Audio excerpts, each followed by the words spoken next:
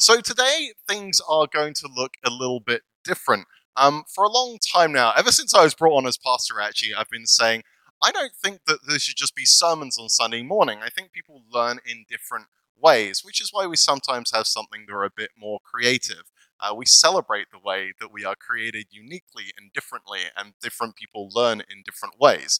But then COVID happened, and then you just had to listen to me for like 2 years straight and nothing else on Sunday mornings, which I don't think is always the most or most effective way that people learn. So I thought, you know what, it'd be great to have a conversation on a Sunday morning. That's a kind of fun thing to do. And seeing as we're beginning this series on Exodus, I thought, well, let's ask my friend Danielle if she wants to have a conversation about Exodus. She literally wrote a book about Exodus, so it seems like an appropriate thing. Usually, Danielle, really the place you tend to preach at in Toronto is the People's Church. And I did promise there will be at least as many people here as there are at the People's Church, so may not have delivered on that promise. I don't know. It's really weird introducing you because you're just a bud, so it's kind of weird and awkward. But you're also a friend who does some really wonderful and incredible and inspirational things for the kingdom. So it's difficult to know what to do with that. But I was thinking about this, and I looked my copy of your book on Exodus, and this was when we were first hanging out, and I asked you to sign it, and she signed it with a quote.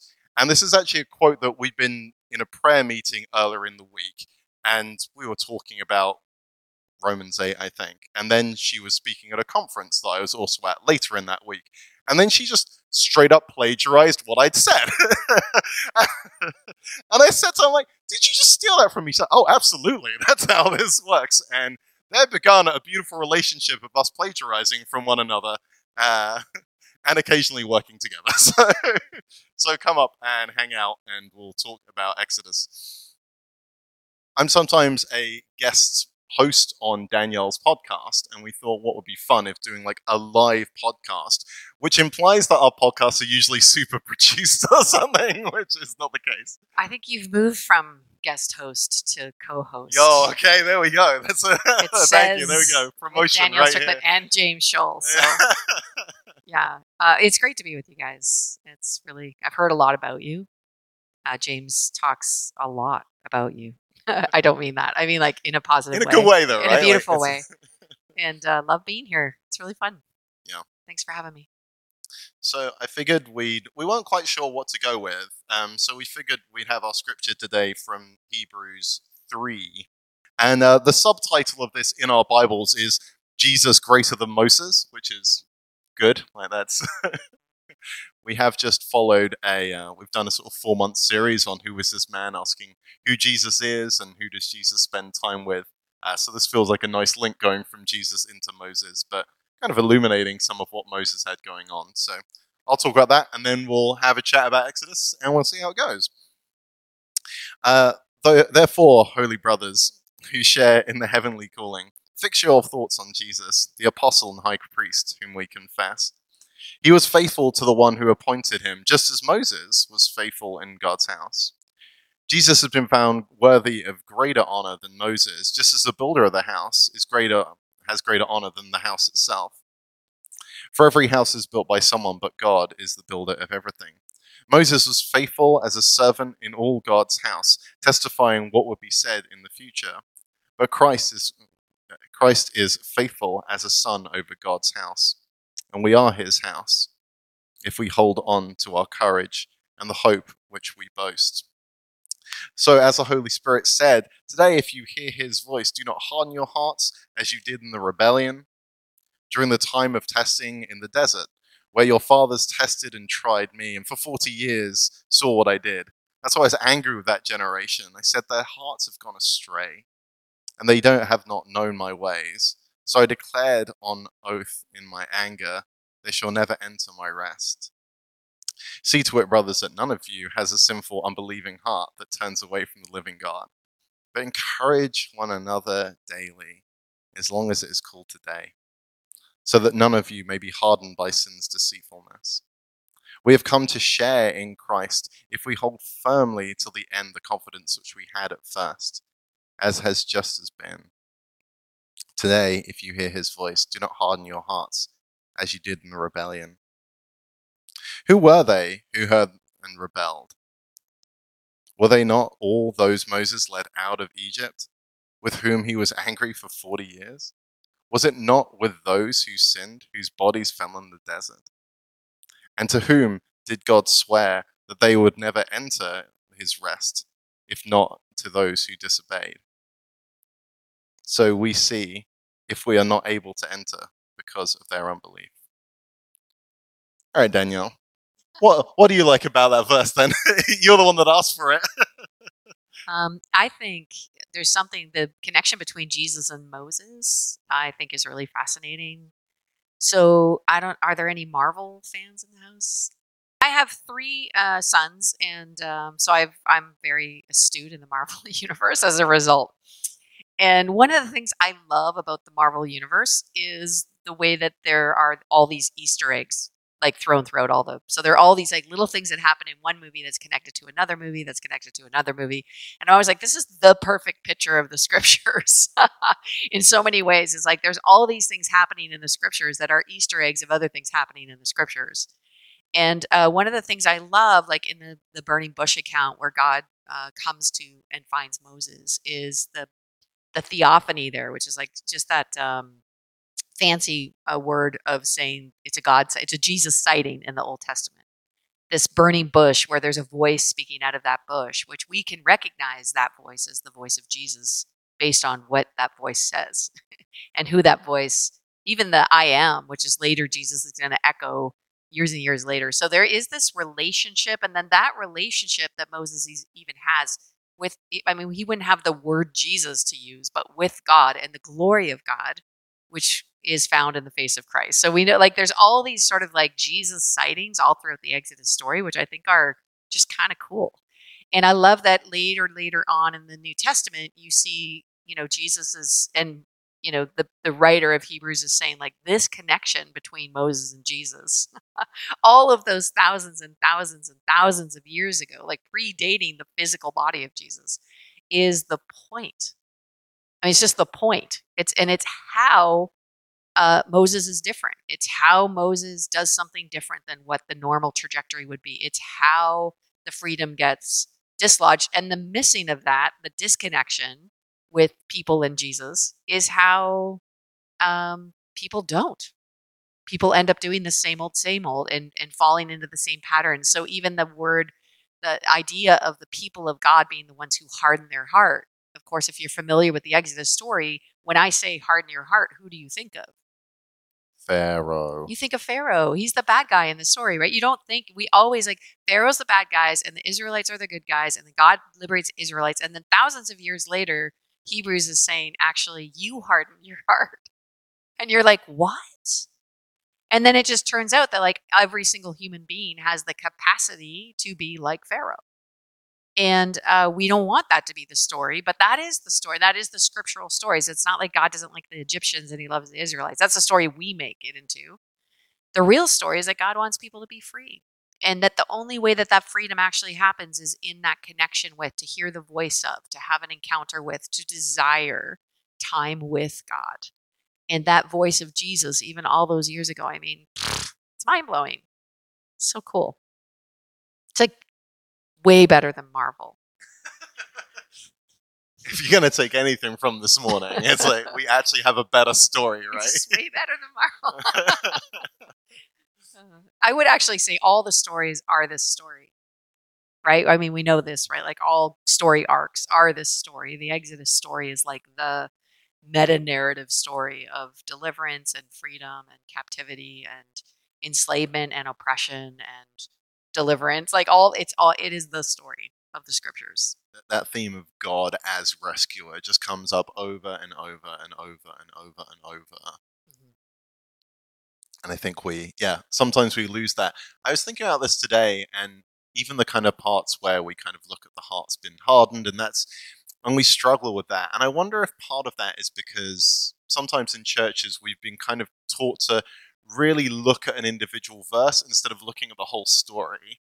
Mm-hmm. And what's the story that's happening here? Well, the story is that God hears the cry of the oppressed and sets them free. Mm-hmm. And we hear this over and over and over again, there's kind of God's ear is tuned to the oppressed and his heart is tuned to liberate. Yeah. Literally, he describes himself as the God who hears the cry. Yeah. That's what he said. I am the God who hears the cry. I mean, that's pretty powerful if you know anyone who is crying out for mercy. If you know anyone, or even in your own prayer time, when you're crying out for deliverance or crying out for justice or crying out for healing, you are crying to the God who hears the cry. And he's not hearing the declaration of Pharaoh. He's not that God who hears like whoa, I guess we can't do anything. He is the God who is moved by and responds to the cry of the oppressed. That's the kind of God he is. It's self-proclaimed. This is who I am.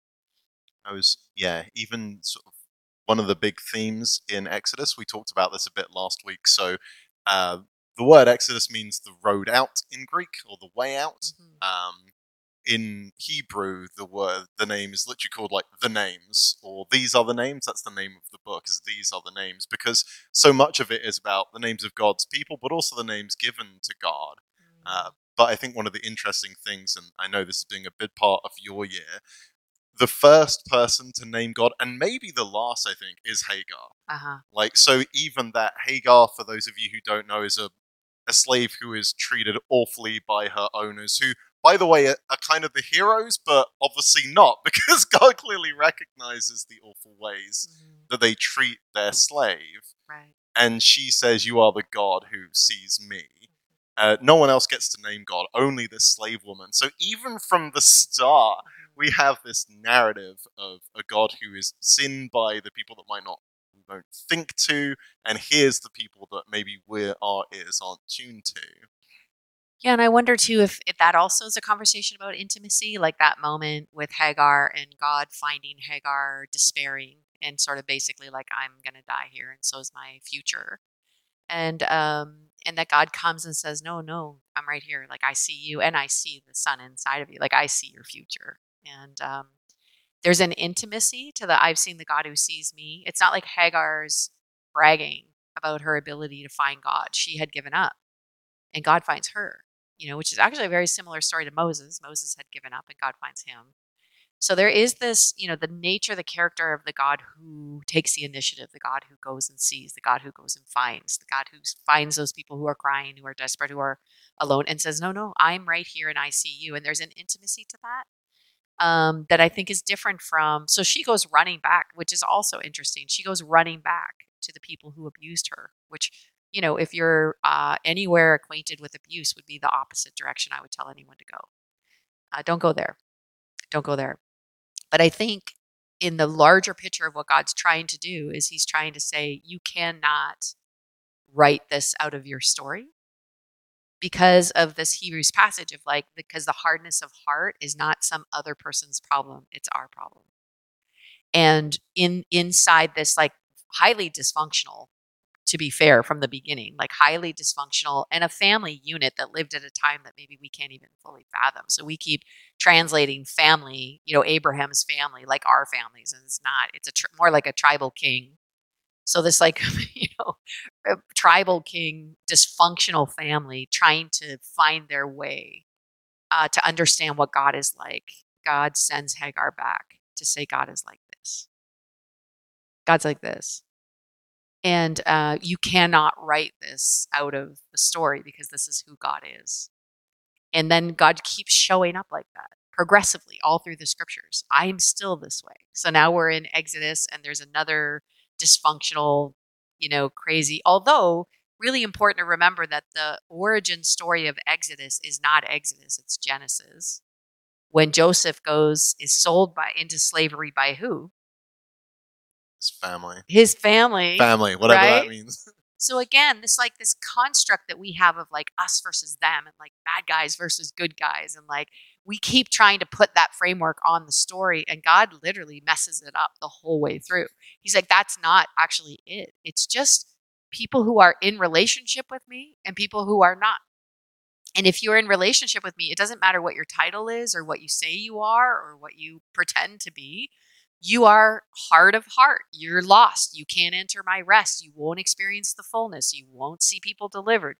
There will be no transformation. You'll do the same old, same old, same old till you're done to the ground. But if you are in relationship with me, if you will listen to me, if you will be interrupted by me, if you will encounter my voice, you can actually change the trajectory of not only your life, but of the lives of people around you. Yeah, I had a fantastic thought, and then I got like enraptured by what you were saying. I'm like, yeah, you're right. I think Joseph is sold into slavery. yeah. Instead of being embittered against the Egyptians, he blesses them again. This is a heart posture. He blesses the people. What are we supposed to do as Christians? Right? As Jesus followers, we're supposed to bless people. We're supposed to do what we can to see people. And he saved Egypt from a famine. And then Egypt saved Israel from a famine. Do you remember that mutual blessing that happened? We bless, we freely receive, and we freely give. And the Pharaoh that welcomed the Israelites into Egypt gave them the very best land for shepherding in all of Egypt because they were shepherds. And then and they blessed Israel. So there's this like literal story of mutual blessing in the text before the oppression begins. So that's also interesting. There's this like reciprocal mutuality that happens between the giving and the receiving of blessing in the story. And then something stops it. And we're not entirely sure because when Exodus 1 starts, it says 300 years later. So we're like, okay, that's 300 years later in the story. That's a bit of a blip and a bit of a jump. But there's a couple things we know. The one thing that we know is that the Israelites are no longer shepherds, which is weird because they still have the best land in Egypt for shepherding. What we know when we pick up the story in Exodus is that the Israelites are now bricklayers. And the question, unanswered in the text is why. Now, I first started getting really interested in the book of Exodus when I was doing lots of stuff on anti-human trafficking and slavery, and I was realizing like, ooh, there's like a text that could help me understand. Does the Bible speak to slavery at all? Right, and deliverance and like what this freedom journey is like and stuff like that. So that's where, and I was co-presenting at a conference with this guy, Claudio Oliver, who's from Brazil. He's an incredible social justice guy. And I was presenting sort of like the Israelites as slaves, pretty well. And at the end of the presentation, he took me aside and he's like, Danielle, like, can you walk me through when you think of the Israelites as slaves, what do you think of? What do you think of when you think of the Israelites as slaves? Just the Prince of Egypt. Like that's all I can think of is that movie where they're where they're chained and they're like, And he says, what? So in that picture of slaves, he said, let's just rethink the Exodus text. So he says, the Israelites own their own homes. They have the best land in all of Egypt for shepherding. The Israelites have their own livestock. Do you remember that survived even the plague? The Israelites were so threatening as a people that the king was afraid of them. So what kind of slaves is that? And actually, he said to me, read Exodus again, because the only person that calls the Israelites slaves is God. And I was like, what? Because in my mind, I think I had the transatlantic slave, which is its own like evil incarnate, right? Like that's its own demonic story of oppression. And it relate, there's all kinds of principles that relate, but they're like, that is not what's happening here.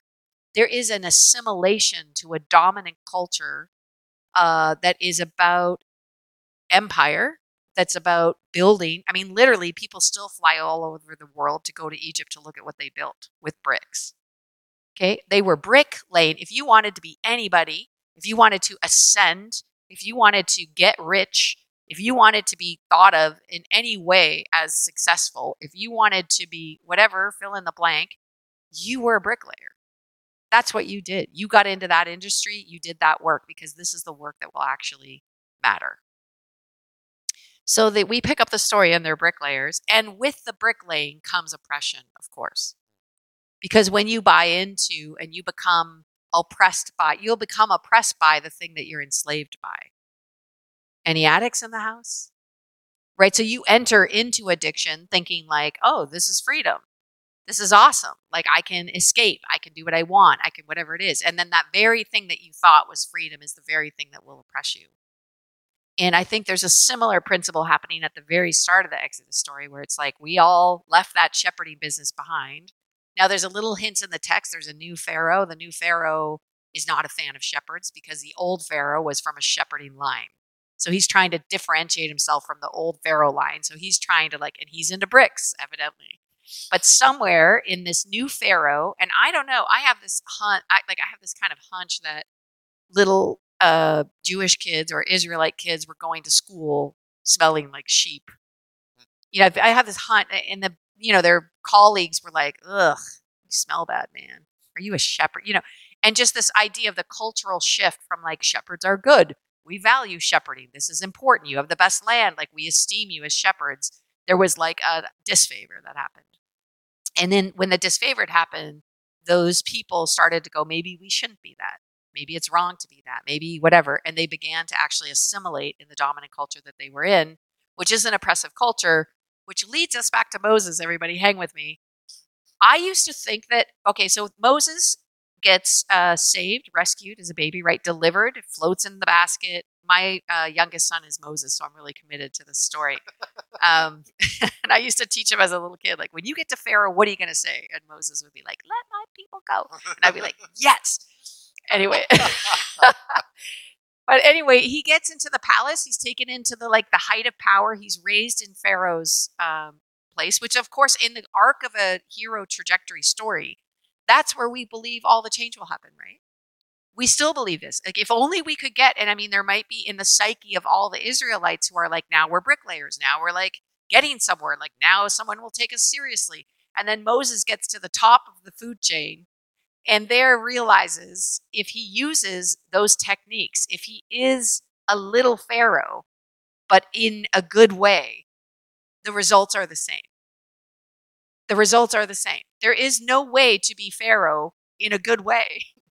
There's no way. And so he fails, which in the story arc is just such a drag because you're just like, that can't be right. Like, why would God deliver him like that and then send him to the palace and raise him in the palace only for him to fail and be a washed up? Like, why would that happen? And then we pick up the story. 40 years Moses is in the wilderness. And what did he become? A shepherd. What? He becomes a what? A shepherd. And while he's shepherding, God appears to him and says, oh, hey. Now, I believe for my whole life, I believe that God used Moses in spite of him being a shepherd, because I always viewed the story as the shepherd being the backup plan. Now, when I read that story again with all those hints in the text, I go, but your God's just like, how long is it going to take for this guy to find himself? To find his own identity? Because God does not want to use somebody else. And God will never use Pharaoh. Not ever. Even if Pharaoh looks like the people of God. God will never use Pharaoh. But God will use you for who you are. And in that place where Moses has that encounter with God, he's discovering who God is, but he also has now discovered who he is. And that's why there's something profound when God says, I need you to go confront Pharaoh. And Pharaoh's like, that can't be right. And he sends Moses to confront Pharaoh as a shepherd, which is his origin identity in the beginning. This is who he's with. This is who he is. And there is so much power in finding out not only who God is, but also who you are. And knowing that God does not want to use you as somebody else. He wants to use you as you in such a beautiful way. He wants to animate you and empower you and use the very gifts and skills and callings that he's put in you from the beginning, no matter who thinks what about it. This is what God wants. So let's riff on that a little. I'm interested by it because I think we use language like new creation and born again, and the old is gone, the new has come, and so as a result, we throw the baby out with the bathwater, which is a bit on the nose for Moses, I guess. But out with the Nile water. There we go. But actually, as you say, like and there's lots of things that we need to shed, and I think that's good. But I think there's also something about like rescuing that creation that we always were. We talk about this a lot. I know that the first thing that God calls very good is humanity. Like it is humanity's place within creation, and God says this is very good. And so there's something about just reclaiming that as well. So it's a new creation, but it's also just back to who you're always supposed to be and were created to be, and who God sees you as from the beginning, right? Yeah, and it's like its own individual deliverance story. So we are delivered from those things that we thought were who we are. So in many ways, the new creation, the recreation of God, is the unraveling of all of those things. That so, like, if you think about Moses' story, it would be pretty similar, maybe to yours, where you are, literally in Hebrews later on when it says in the list of Hall of Faith. So in all those like who's the greatest list in Hebrews, it lists people's names, and one of the people listed are Moses's parents, which I think are really interesting because Moses' parents are not factored into the story, apart from we're going to like float this baby down the Nile. And the reason Hebrews lists them as part of the faithful is that they saw that Moses was no ordinary child. That's how the text puts it. So Moses' parents who saw that Moses was no ordinary child. Anybody ever see a baby being born? Right. And anybody here, when you've seen a baby, or even if you just met a newborn child, anybody here ever just go, meh, just an ordinary baby. I feel like I can't put my hand up. That's going to get me in a lot of trouble. I just like there is literally I've had 3 children and been in neighborhoods where like children aren't, and it's like I call babies are like a fireplace. If I were to bring a newborn child in here and just put it right here, we would all just be like sitting around, and we wouldn't take our eyes off the baby. We'd just all be looking at the baby. We'd all be fussing with the baby. We'd all be and why? What is it about like there's no such thing as an ordinary child. There's no such thing as an ordinary child. When you see that baby, you're just like, that's extraordinary. Whatever that beauty, that wonder, that innocence, that goodness, that very good in Hebrew, it's good, right? Good, emphasized twice. Good. That baby's good. I can see it right now. You see that newborn, and you're just like, well, even Wonder Woman, if we're back to the universe of like superheroes, right? She's taken by children, right? Like she, even in all of her glory, she's like, look at that little baby. There's something good about a little ordinary child, because there's no ordinary children. That's the point. And Moses's parents were clued in enough to go, there is no such thing as an ordinary child. And if we were clued in like that, even when we looked in the mirror, no such thing as an ordinary child. There is wonderfully, fearfully created children. There is extraordinary, gifted, loving, unique children. There is no such thing as an ordinary child. And what Moses went through in trying to become something different, or trying to achieve, or trying to, just trying on oppression for size, and trying on position, and trying to like disguise his ordinary childness or his extraordinary childness, is where the oppression lives. And then he rediscovers it again. And I would say that salvation itself is a rediscovering of our extraordinariness, right? Is a losing off. And that's sin, is this deception, this disease that comes in and tries to distort this beautiful origin story. And the new creation is us being born again into who it is we were always created to be. I'll say last week, so I was preaching. This is the first of the series, and Caitlin and I like to kind of debrief on how things go. And we also dedicated baby Lucy last week, which was wonderful. And Caitlin just said, like, I think your message was good, but I was just looking at Lucy the whole time. I was like, thanks. One thing that got cut from that sermon, which I'm really pleased about now, is again this narrative that I think we often hear is that, and Moses was taken into the seat of power so he could get like the skills and all the like what he needed to be the leader he was. It's like, well, if that were the case, then why is this then 40 years of him like not using it? And also the fact that what is it that he learns from that? How is it he tries to fix things? The first thing he tries to fix is like, well, I'll murder someone. That's what I've learned. And Ashley's going to preach on this next week, but yeah, hopefully learning what he learned from Pharaoh is like, well, if something's a problem or wrong, then we murder the problem, and then the problem goes away. Well, and then this is so. I think this comes to how does God deliver? How does God bring freedom? How, in what way does God deliver? Because the ways of God are in keeping with who God is. So and that's what I mean by like, I want my people free and I'm going to murder someone to do it doesn't lead to freedom for anybody. It leads to slavery because that's what oppression is. And so when God speaks to Moses from the bush, this is him trying to help Moses learn or discover that God is not like Pharaoh. Pharaoh doesn't hear the cry. Pharaoh's literally so removed from the suffering and so attuned to suffering being part of his plan that he is unmoved by. And then that's going to be demonstrated later. He's literally unmoved by pain and suffering. God is moved by it. God hears it. God responds to it. The way, even what attracted Moses to the burning bush, do you remember? It wasn't the fire. It wasn't that the bush was on fire. That's not what, that happens in deserts, apparently, spontaneous combustion. That's like a thing. It happens all the time. That's not what Moses went to see. Do you remember why he went over to see the bush?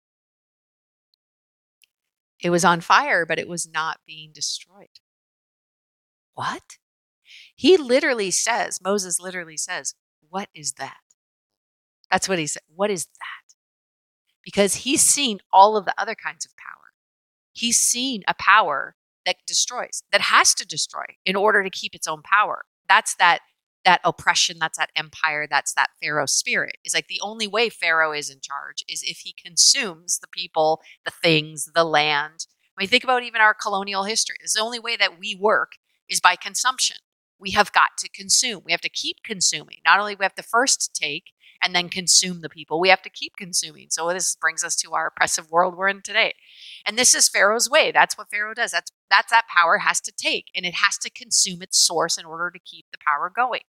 God doesn't. God doesn't. And Moses is like, what is that? And I think today we actually have to go, what is that? And how God describes that, this is absolutely cool, is he goes, oh yeah, this is holy. Holy, by definition, means we don't know what this is. We have no category for this. Like, we don't even know what to call it. So we're going to call it other than anything else we know, and that's called holy. That's literally what holy means. He says, this is holy ground. And by holy ground, he doesn't mean some like reverence to the church or something. He just means like, this is something that you don't even understand. You can hardly comprehend it, but you can be in the presence of it. And in the presence of it, you can learn the ways of God. And the ways of God are not like the ways of this world. And our fight is not against human beings. And we will not go in such a way that we will consume, because I don't need it. God's power does not need you to power it. God is all sufficient. God is all sufficient. Does not need to light you up, does not require you to be burned or you to be destroyed. And, in one way, I had this revelation a couple of weeks ago where I was like, the only force that possesses people in the New Testament is who? It's demonic. It's demonic. Yeah. Jesus, literally every single time he encounters somebody, even people with obvious problems, like blind guys who are crying out all day, please have Son of David, have mercy on me, calls the blind guy to him. And what does Jesus do? He asks the blind guy what he would like him to do. What? He asked, what would you like me to do for you? Like, what does Jesus do? Like, does he not know he's blind?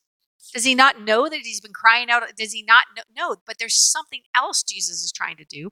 He is not trying to control him. He's trying to free him. He's not trying to take from him to demonstrate his power to everybody so everybody else will know that Jesus is the all great powerful. He's not insecure. He doesn't need it. He is all powerful. He doesn't need to say that over and over again. He doesn't need to control that over and over again. He doesn't need to define the optics. He is that. What he's trying to do is he's trying to give power back, power away, agency too. He's trying to say good over this man's life who has been told his whole life that he's living in a deficit. He's trying to say, no, you're not. He's been told his whole life you have no choices. Jesus is like, turns out you do have a choice, even in your own healing. I've been saying recently when people say, Jesus, take the wheel, I feel like Jesus is in the passenger seat going, I'm not driving. But if I were you, I'd turn right. Right? Less a takeover, more a partnership and a decision to say, and this is the same with Moses. Like, he doesn't need Moses to do his work. God could do whatever he wants to do. God chooses Moses and chooses to partner with Moses to demonstrate what serving, walking with, being intimate with this God will do, what it will liberate, what and how different God is than anything we could even conceive of our own versions of power. Yeah, we meditated a little bit last week on this idea that God has no needs.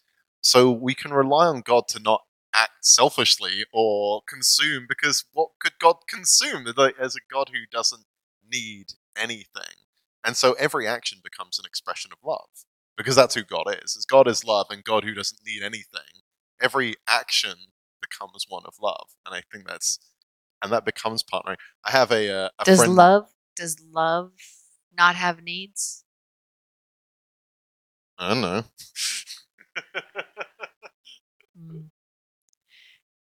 Yeah, I get what you mean. Like, God has no need, like Pharaoh has a need. Yeah. Like, in this sort of like, I've got to prove something or demonstrate something or use you to get something. But I wonder if one of the essences of love is to be needy. In that, yeah, love needs love. Mm. I mean, I think God I need another coffee. In love. I need another coffee before we go. Well, that can be on the sequel.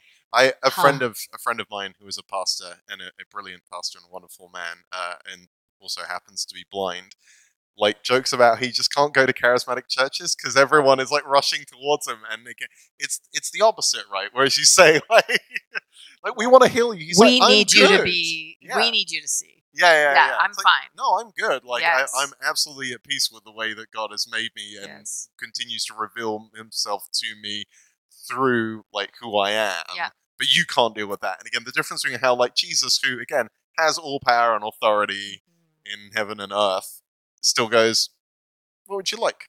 Right. Isn't that beautiful? Yeah, it's beautiful. And counter to Pharaoh. Yeah. And also counter to us when we become like Pharaoh. Yeah.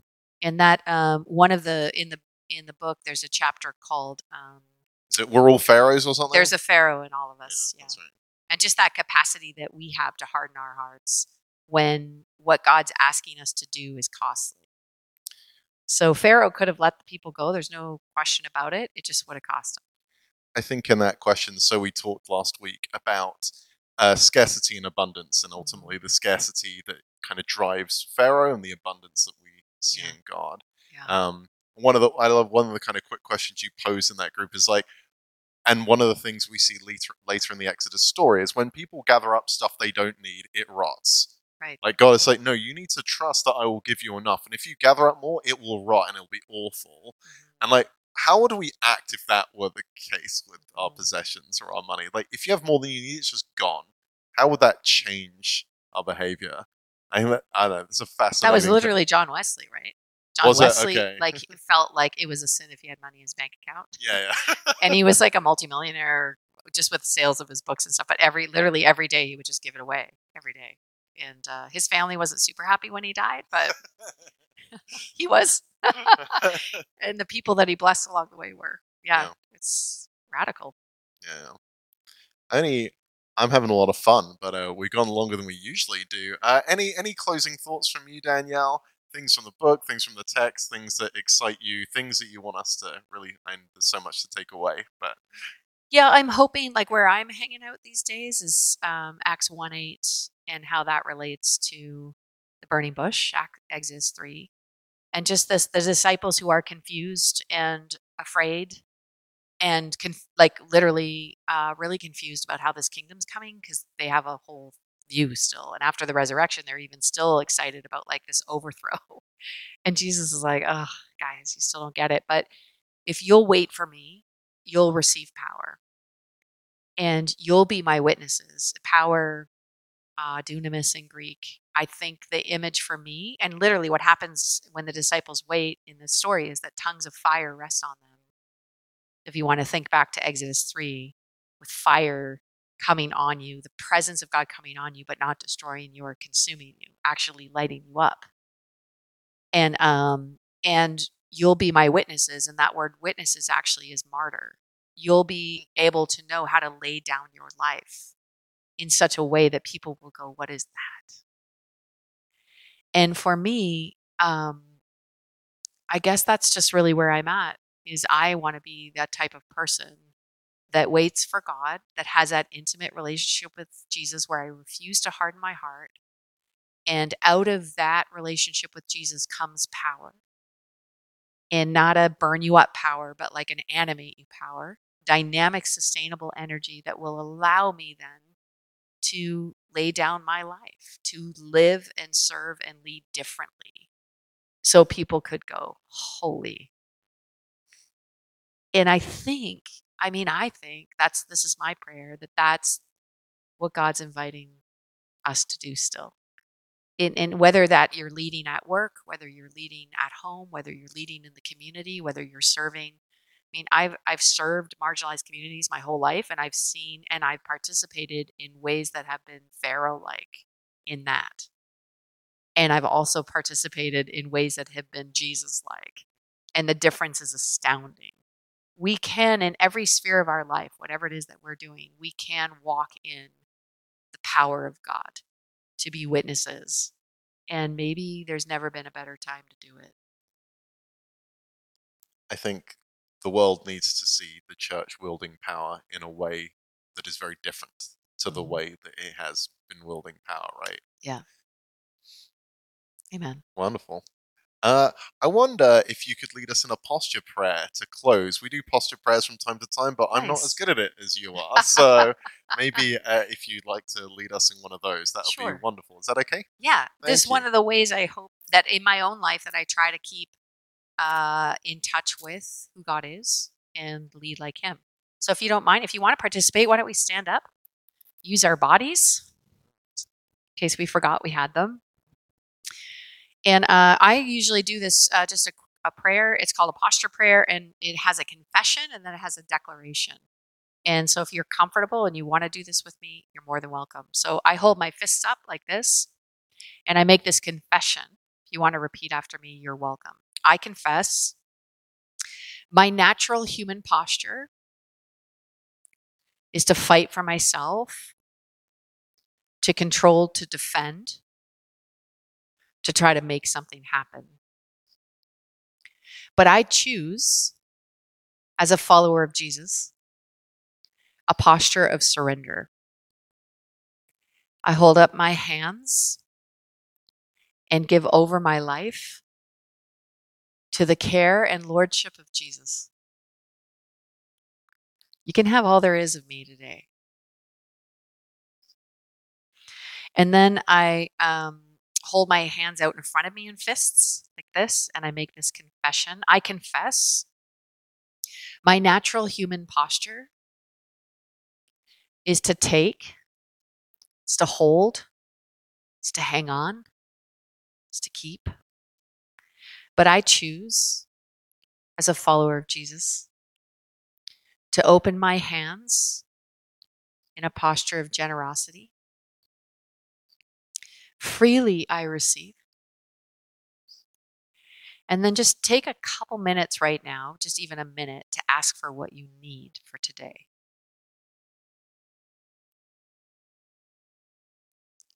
What do you need? Maybe it's freedom, forgiveness, grace, hope, strength, courage, wisdom. It's all yours, freely given. And then I say this: everything that I have so freely received, I look for where I can give it away. And the final posture is to cross my arms and make this confession. I confess my natural human posture is to spectate. It's to critique. It's to stand at a distance. It's to say it's not my problem. But I choose, as a follower of Jesus, to open up my posture in my life, in mission. And I say to the needs, I say to those crying, I hear you. I see you. You matter. You're welcome here. I prayed in Jesus' name. And all God's people said, Amen. Amen. God bless you.